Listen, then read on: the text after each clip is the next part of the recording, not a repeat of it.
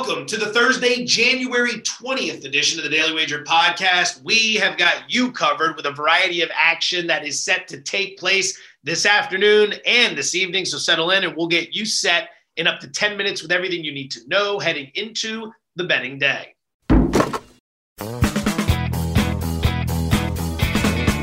All right, boys and girls, welcome back to the Daily Wager podcast presented by DraftKings, America's top-rated daily fantasy app. I was unsure as to whether or not there were any possible combinations of ESPN people who had not worked together on this podcast yet, and today we have one. She's Anita Marks. I'm Joe Fortenbaugh.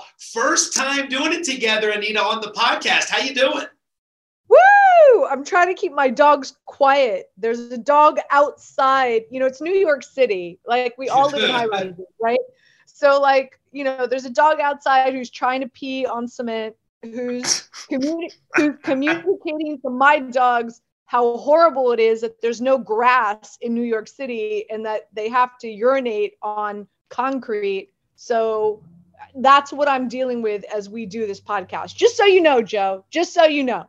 I love it. I wish I had a natural transition into an underdog bet, but I do have a natural transition into a New York City bet as we start with the NBA. The Knicks are laying 4, total of 209.5 against the Pelicans tonight. I'll lay the 4 with the Knicks. They're turning the corner. If you go back to Christmas and you track Christmas Day until now, the Knicks are 8-5 straight up, 9-4 against the spread. But the key is how much better they are on the defensive end of the court. From Christmas until today, the Knicks have ranked 3rd in the NBA in defensive rating, which is a huge step up. They were an elite defense last year, but this year for most of the season, they've resided outside the top 20 in defensive rating. They are bringing it around and playing better on that end of the floor.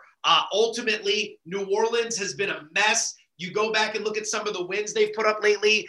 The Warriors, no Steph, no Draymond in that game. The Timberwolves game where the Pelicans shot a season-high 55% from the floor. And there was a win against the lousy Clippers in there as well. Bottom line, it's a bad team that's had a couple nights to hang out in New York City following their game against Boston. I like the Knicks to cover the 4 tonight. Do you have anything in this game? Yeah, so I'll double up on your Knicks. Like, I'm on you with that. Also, the Pelicans, they're just god-awful. Marinating this for a minute, Joe. They're on a 5-game road losing streak. They have not won on the road. You talked about Christmas. Since before Christmas, December 23rd was the last time that they won on the road. On top of that, they've been outscored by 12 points in their last 5 road games. They're more than likely going to be without Graham tonight. So I'm with you. I've got a lean on the Knicks, but I also love the under here, under 209.5. Again, I think a big reason why you talked about the Knicks, how they've turned the corner, and it's because of their defense. Offensively, it's not like they're scoring a ton of points. It's just defensively, they've really come together. So small lean on your Knicks play. I like it, but my play here is the under at 209.5. All right, game number 2. The Phoenix Suns are traveling to Dallas to take on the Mavericks. Phoenix laying 2.5, total of 216.5. I'm playing the under here, and I'm surprised that it opened 215.5 and went up. Phoenix is a fantastic offense. They play at a fast pace, so I can see the rationale there. But these two have played twice already this season. There were 216 points scored in one of the games and 203 points scored in the other.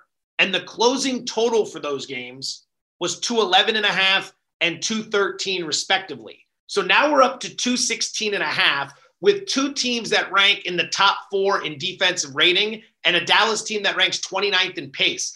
Dallas has been incredible when it comes to the under this season. 31, 13, and 1. Nobody's getting you paid on under bets like the Dallas Mavericks. I'll play that again. A little bit of a lean to Phoenix minus 2.5. The offense has a big edge over Dallas. Everything else is about the same. So I'm on the under 216.5. Any thoughts here?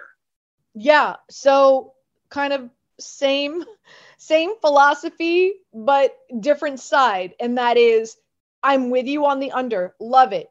As we know, Dallas, they are a half-court team, one of the slowest paced teams in the NBA. So I'm with you. I love that play on the under. KP might be out tonight. Again, we're taping this podcast around noon, so we'll know a little bit later on. But I love the Suns tonight. Listen, they've won 7 of 8, 6 straight road games. They're averaging 117 points a game. Booker's averaging 48 points a game. So as much as I love the Mavs in regard to their defense and their slow pace in regard to the under, I still like the Suns to cover -3 tonight. So I'm with you on the under. I'm going to double up on the Suns -3.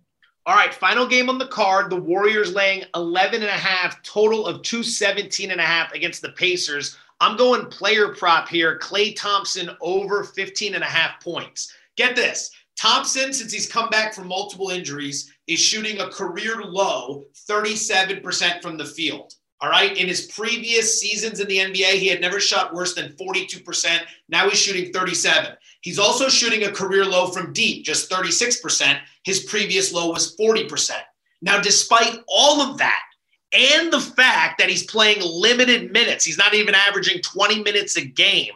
He's still getting off about 14 shots per game, and he's averaging 15 points per game. This is right on his average. So think about that for a second. What he's averaging this season from a points perspective is what this prop is. But his minutes are starting to go up, and his shooting has been the worst of his career. So if he has a bad night, his floor is 11 points this season. 11 points. Now, that's not going to cash a ticket, but it's not dreadful. It's not like he's putting up 4 or 6. But his ceiling, if he gets hot, we all know what Klay's capable of doing. Now, he's not going to play 35 minutes tonight, but if he gets his standard 20 to 22 minutes like they've been giving him the last few games, and he hits a decent amount of shots, even on par with his season average, he should get to this number. So I'm going to play Klay Thompson over 15.5 points. Any thoughts, Warriors, Pacers?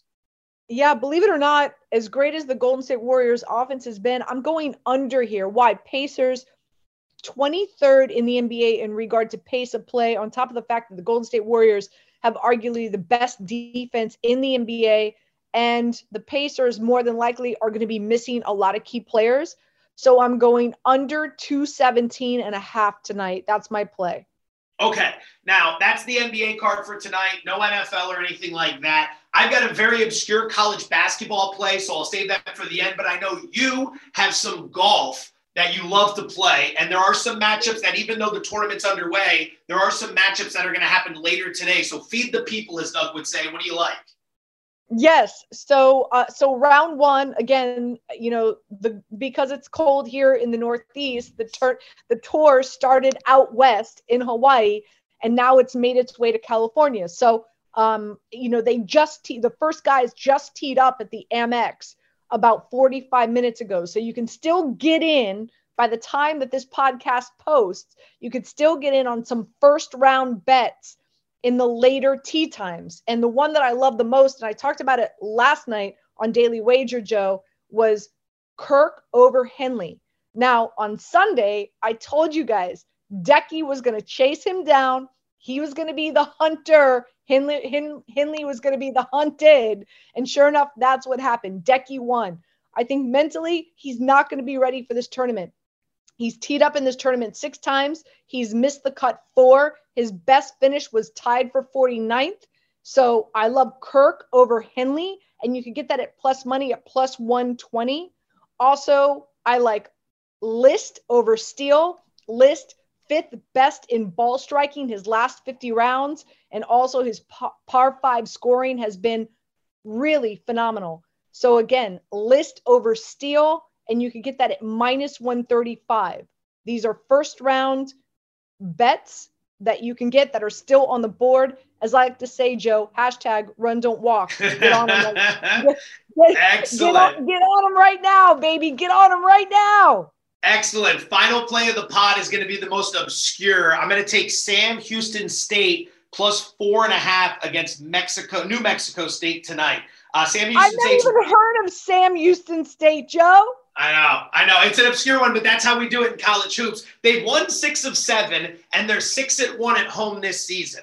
Now, think about it like this. New Mexico State has won 10 straight games, 10 straight. So why'd they go from -5 down to -4.5? Why is the money coming in on Sam Houston State? Well, for a few reasons. Sam Houston State at home, where they've performed quite well, as we already mentioned. But New Mexico State is one of the worst turnover teams in the country. They commit a ton of turnovers. They don't force many turnovers. There's not a lot to like about Sam Houston State, but one thing they do is they force a bunch of turnovers. And if you're playing at home and you're catching a handful of points and you can force turnovers against a team that's sloppy with the basketball, I'm going to be intrigued. Final play of the pod, Sam Houston State plus 4.5 against New Mexico State. And that is it for today. 10 minutes of the bets you needed as promised. If you get the opportunity, we'd love it if you could subscribe, rate, and review the podcast. We've been doing it for a while. You guys have been beautiful with that.